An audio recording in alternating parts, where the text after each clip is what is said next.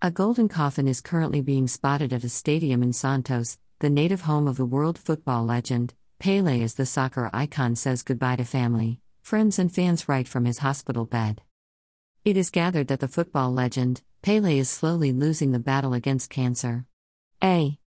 According to his family, his condition is worsening even further: crying face, folded hands, broken heart. Punch newspaper reported few hours ago that in a shocking video posted by Gol official on YouTube, Brazil legend, Pelé, seems to be slowly losing the battle against cancer as he faintly says goodbye to family and friends. The condition of the three-time world champion has deteriorated as he was seen struggling to breathe in the video, which went viral. Pelé, 82-year-old, had a tumor removed from his colon in September 2021. He was admitted to the hospital, Israelita Albert Einstein in Sao Paulo, on November 29, 2022, and recently spent Christmas Day in the hospital. Family members gathered in the hospital to stay with him, with his daughter vowing to stick by his side. The Brazil great receives care in the hospital as his condition worsens.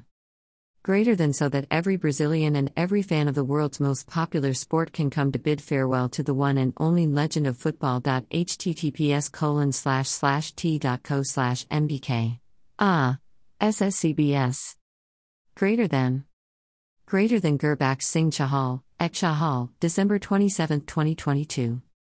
Greater than rest in peace, my friend. Legends are born once in an https://t.co/q8amuz6c4iu King Pelé. Greater than Stanley Almeida, at Stanley Asab, December 27, 2022. Greater than we love you, Pelé, heart, heart.